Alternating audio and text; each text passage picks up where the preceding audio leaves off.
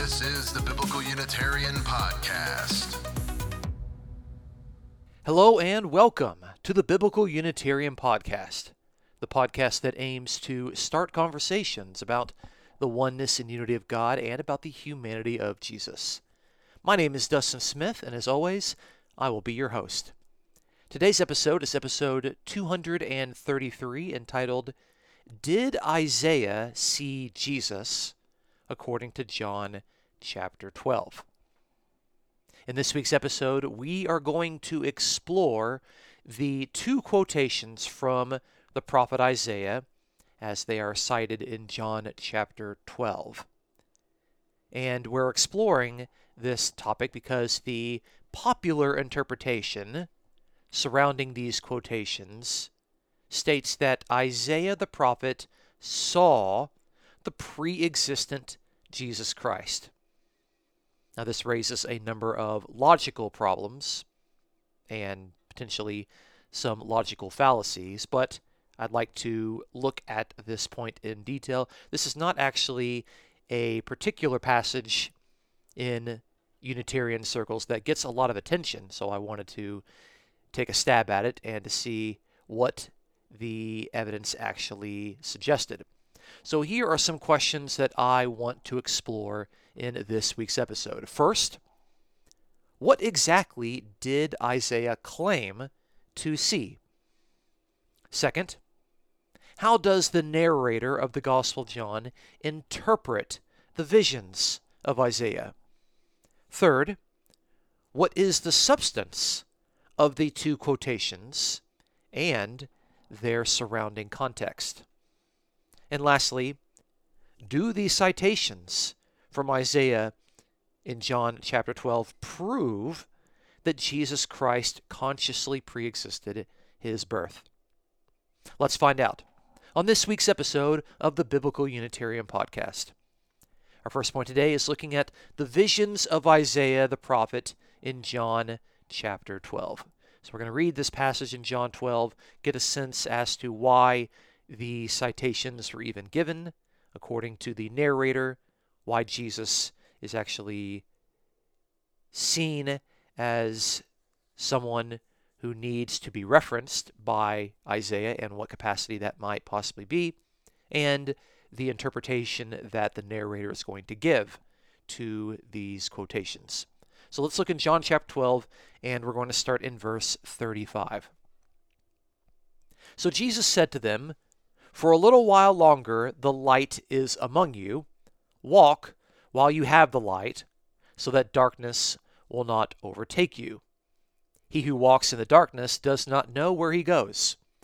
While you have the light, believe in the light, so that you may become sons of light." These things Jesus spoke, and he went away and hid himself from them.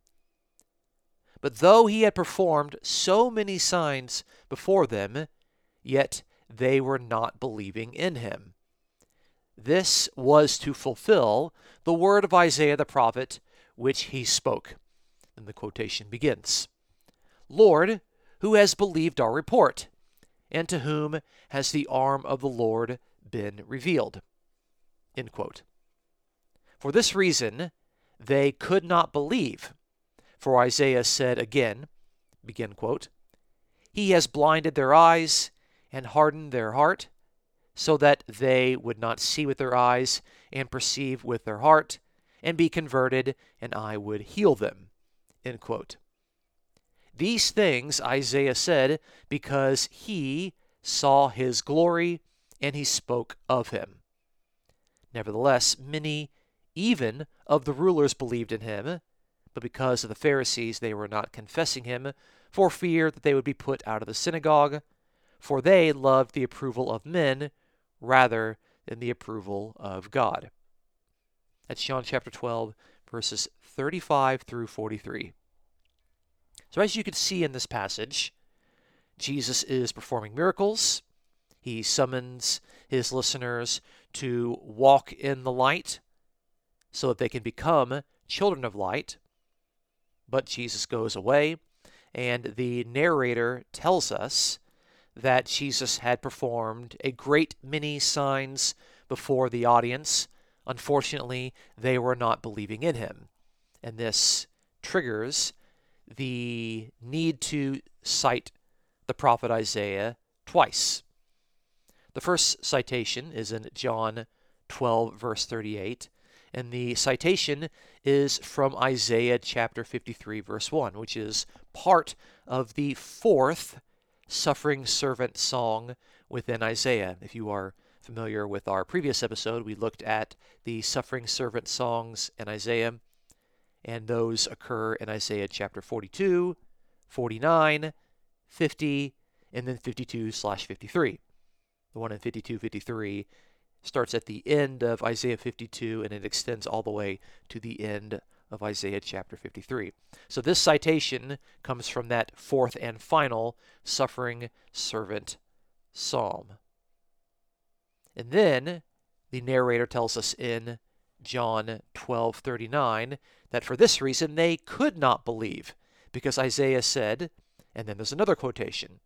And this quotation is from Isaiah chapter 6, verse 10, which is not among the suffering servant songs. Isaiah chapter 6 is the commissioning of Isaiah the prophet, where Isaiah sees the Lord in his temple, surrounded by a bunch of angels, a bunch of seraphs, and Isaiah is commissioned.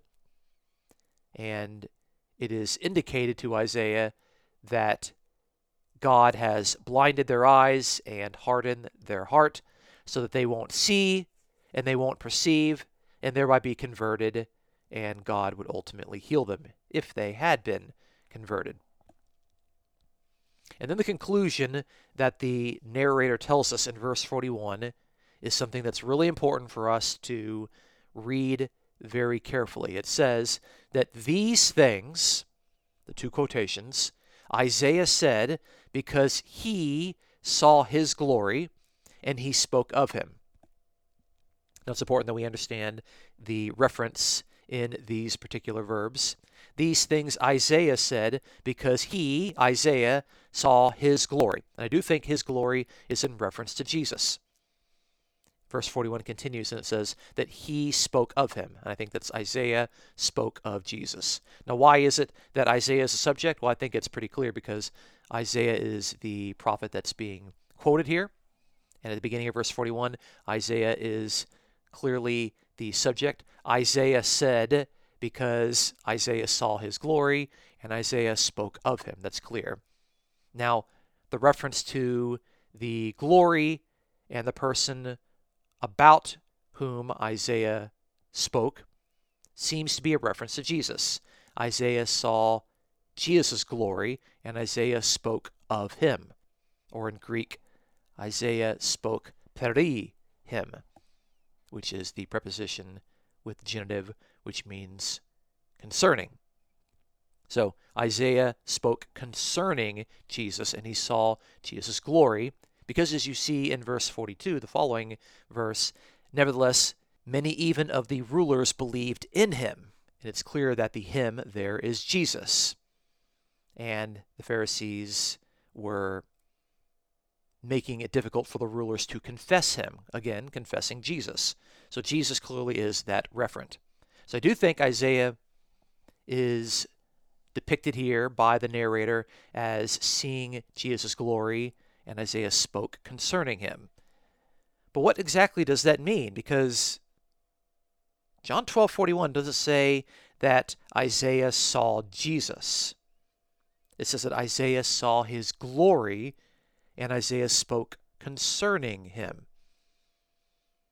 And of course, what's going on is that these passages from Isaiah are being cited because they were not believing in him. That is specifically what the narrator tells us in 12:37.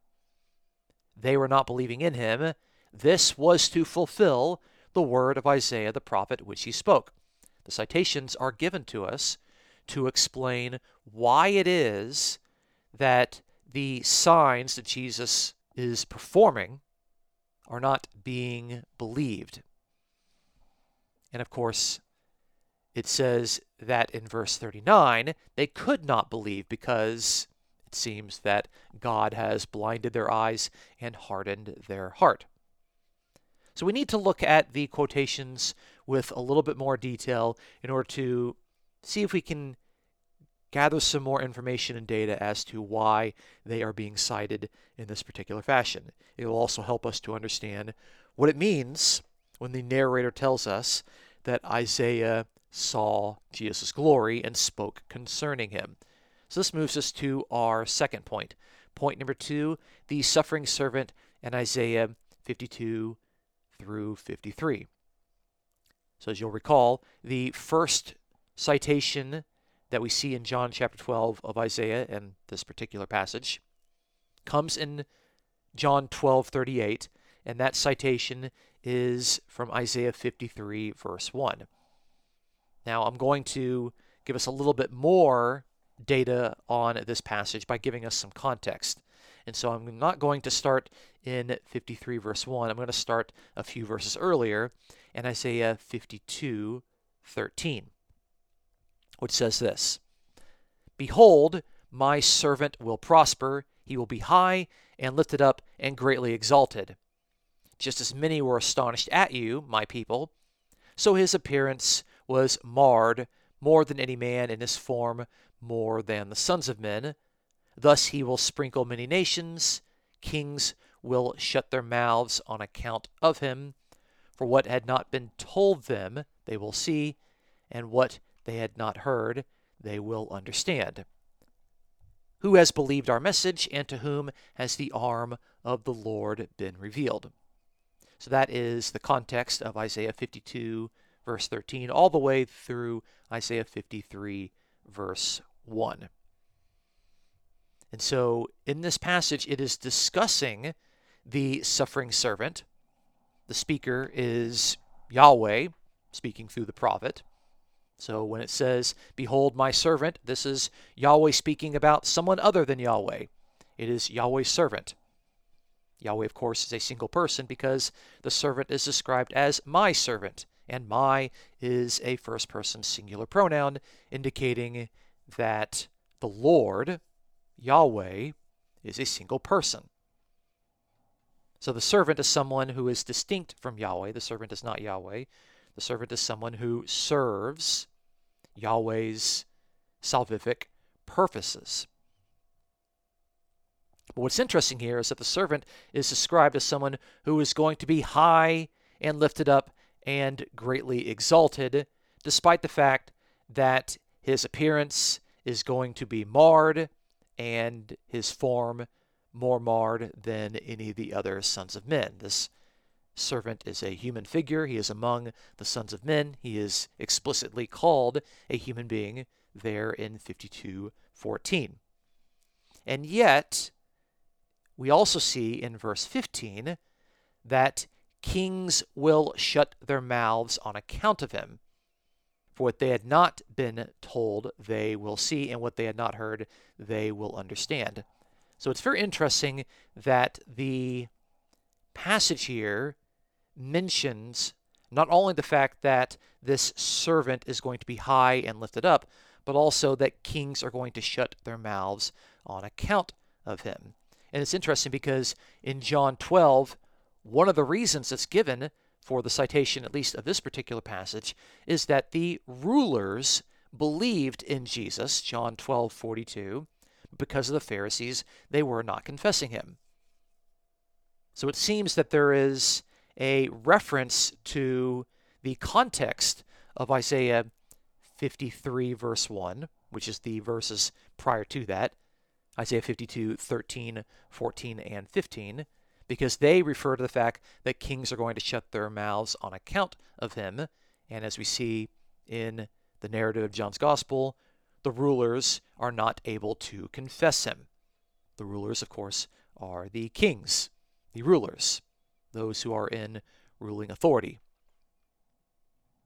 Now, the particular citation, 53 verse 1, indicates who has believed our message and to whom has the arm of the Lord been revealed. And this is meant as a lament. It's the fact that the message that's being offered is something that has not been taken seriously. It has not been believed. And this, of course, is another reason why the citation is given, because Jesus is performing many signs, but people were not believing in him. And that, of course, is what brings about this particular quotation, which explicitly says, Lord, which is a reference to Yahweh, who has believed our report, who has believed this particular message, and to whom has the arm of the Lord been revealed. In Isaiah, both of those references to the Lord is to Yahweh, to the God of Israel. Now, what's also interesting is that the citation from Isaiah 53, verse 1, is actually cited from the Septuagint, from the Greek version of the Old Testament. And the Greek version has some interesting vocabulary that you might not be able to see very clearly if you're reading your Hebrew version. It's very clear that the author of the Gospel of John is thinking in the Greek version of Isaiah with the citation from Isaiah 53, verse 1. So let me give you the English translation from the Septuagint of the context there of Isaiah 53, verse 1. Of course, that context involves the previous verses from Isaiah 52. So in Isaiah 52, verse 13, it says in English, Behold, my servant shall understand, he will be exalted and exceedingly glorified. That's interesting. We have the verb glorified that's being used here. In Greek, doxasthesete. That's in Isaiah 52, verse 13 in the Septuagint. It means that he is going to be glorified greatly. And this is very important because the reason why the quotations is given is stated in John 12:41, that these things Isaiah said because he saw his glory. And what do we see here? Isaiah is being quoted from the Septuagint, and the Septuagint uses glorification language not for Yahweh, but for Yahweh's servant. The servant is going to be glorified. Let's look at the next verse, Isaiah 52, verse 14. As many shall be amazed at you, so shall your face be without glory from men, and your glory shall not be honored by the sons of men.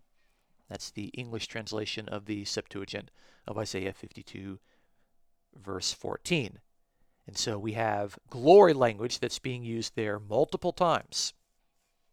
Remember, these things Isaiah said because he saw his glory.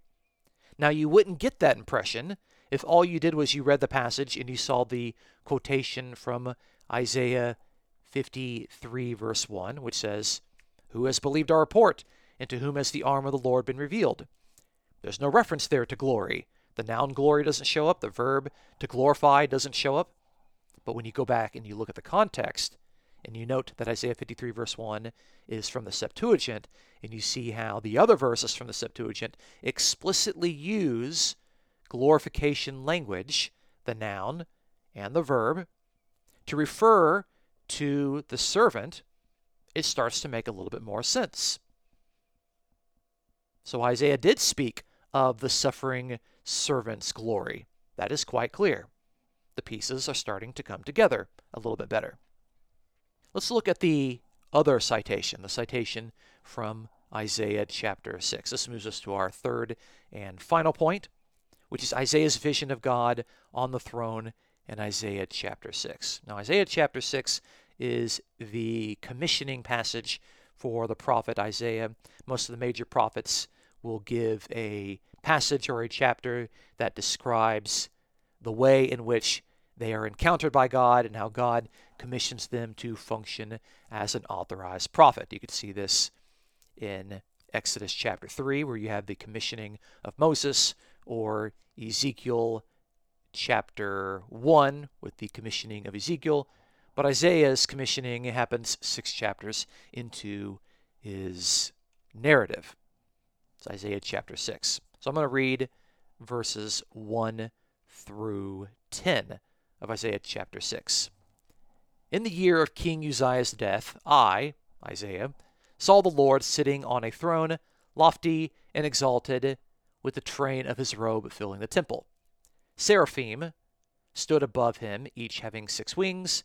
With 2 he covered his face, and with 2 he covered his feet, and with 2 he flew. And one called out to another and said, Holy, holy, holy is Yahweh of hosts. The whole earth is full of his glory. And the foundations of the threshold trembled at the voice of him who called out, while the temple was filling with smoke. Then I said, Woe is me, for I am ruined, because I am a man of unclean lips, and I live among a people of unclean lips. My eyes have seen the King, Yahweh of hosts. Then one of the seraphim flew to me with a burning coal in his hand, which he had taken from the altar with tongs. He touched my mouth with it and said, Behold, this has touched your lips, and your iniquity is taken away, and your sin is forgiven. Then I heard the voice of the Lord saying, Whom shall I send, and who will go for us? Then I said, Here am I, send me. He said, Go and tell this people, keep on listening, but do not perceive. Keep on looking, but do not understand. Render the hearts of this people insensitive, their ears dull, and their eyes dim. Otherwise, they might see with their eyes, hear with their ears, understand with their hearts, and return and be healed. That's Isaiah chapter 6, verses 1 through 10. So remember, Isaiah chapter 6 and verse 10 is cited to indicate that the signs that Jesus had been performing were not being believed, leading to a rejection, leading to the first citation from Isaiah 53 verse 1, Who has believed our report, and to whom has the arm of the Lord been revealed? And we can see here the reason is that the hearts of the people are insensitive, their ears are dull, their eyes are dim, because if they were able to see with their eyes, hear with their ears, and understand with their hearts, they would return, they would repent, and of course they would be healed.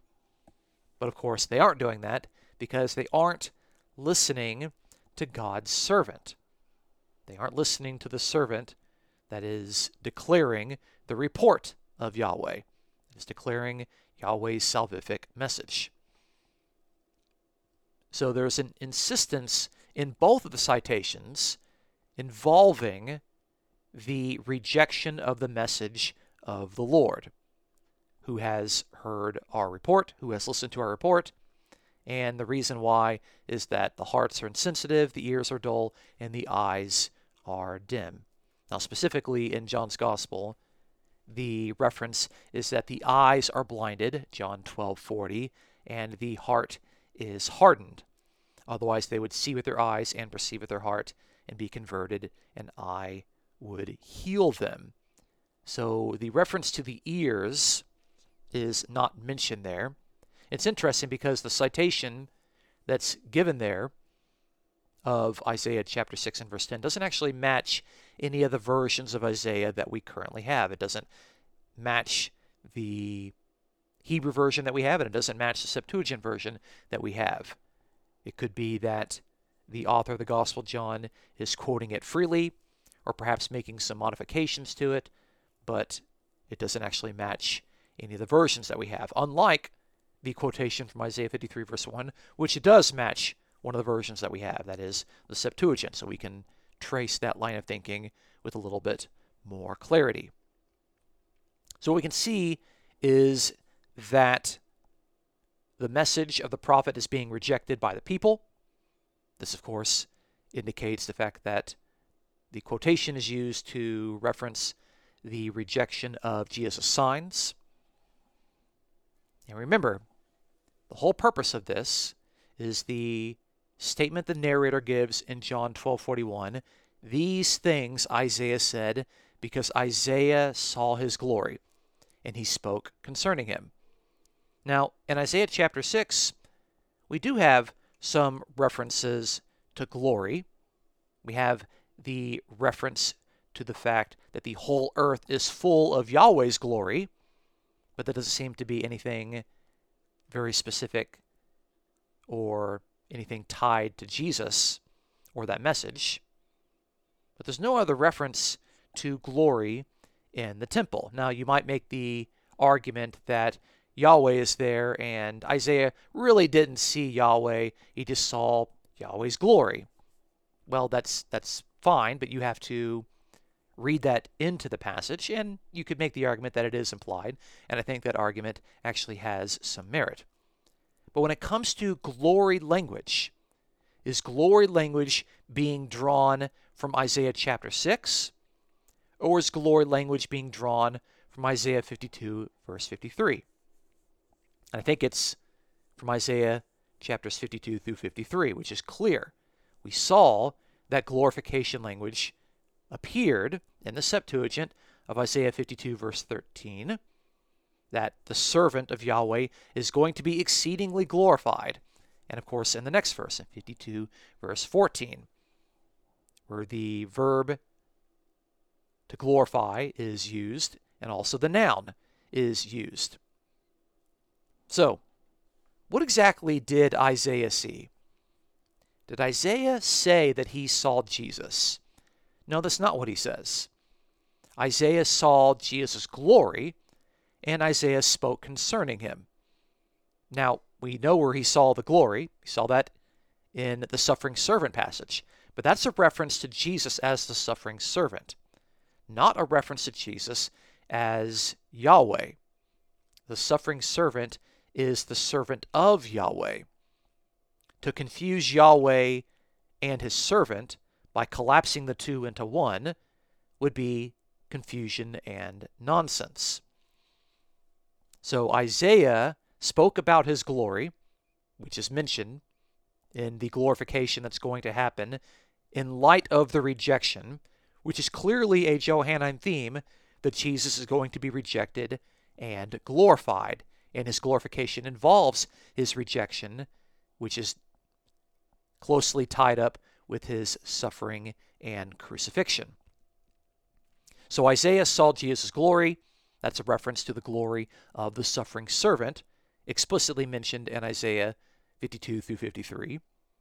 And Isaiah spoke concerning him. Well, that's clear. He did speak concerning the suffering servant, but also he spoke concerning him in the fact that his message is rejected. O Lord, who has believed our report? That is something concerning Jesus and his message in the rejection of his signs. And the fact that the heart is insensitive and the eyes are dim is also speaking concerning Jesus as to why his message was not being believed. So clearly, the glory references Isaiah 52 and 53, and the citation references the signs that were rejected because, as Isaiah said, who has believed our report, and the fact that the ears were dull and the eyes are dim. So returning to our initial questions, we can give some clarifying answers. What exactly did Isaiah claim to see? Answer: Isaiah claimed to see Jesus' glory, and Isaiah spoke concerning him. What does the narrator of the Gospel of John say to interpret these particular visions? Answer: they are to explain why Jesus was not believed and why his message was not taken seriously by the children of Israel. What's the substance of the two quotations? We have from Isaiah 53 the reference to the suffering servant who's going to be glorified, and yet he is someone who is not going to be believed. And from Isaiah chapter 6, there is the fact that the message of Yahweh is going to be rejected. People aren't going to see, they're not going to hear, and they're not going to understand. But there's no indication that Isaiah, who was commissioned in Isaiah chapter 6, thought that Jesus was Yahweh sitting on the throne with the train of his robe filling the temple. That's not explicitly stated in John chapter 12. That's not insinuated by the quotations, and it wouldn't fit why the quotations are being used. The quotations are used to refer to the fact that Jesus is being rejected by the rulers And this rejection is part of the glorification process of Jesus. So, do the citations from Isaiah in John chapter 12 prove that Jesus Christ consciously preexisted his birth? And the answer has to be no. They don't prove that. They don't suggest that. They certainly don't state it outright. What they do indicate is that Isaiah saw a vision of the glorification of God's servant, but this glorification is closely bound up with the rejection of the servant. So seeing the servant in a vision doesn't indicate that Jesus Christ consciously preexisted his birth, or that the Gospel of John thinks that Isaiah equated Jesus Christ with Yahweh sitting on the throne. So there you have it.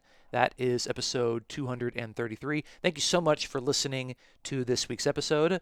Join us next week as we look at the figure of Melchizedek and explore whether the New Testament identifies him as Jesus Christ, particularly in the book of Hebrews. You're not going to want to miss this episode. Please look forward to our next episode.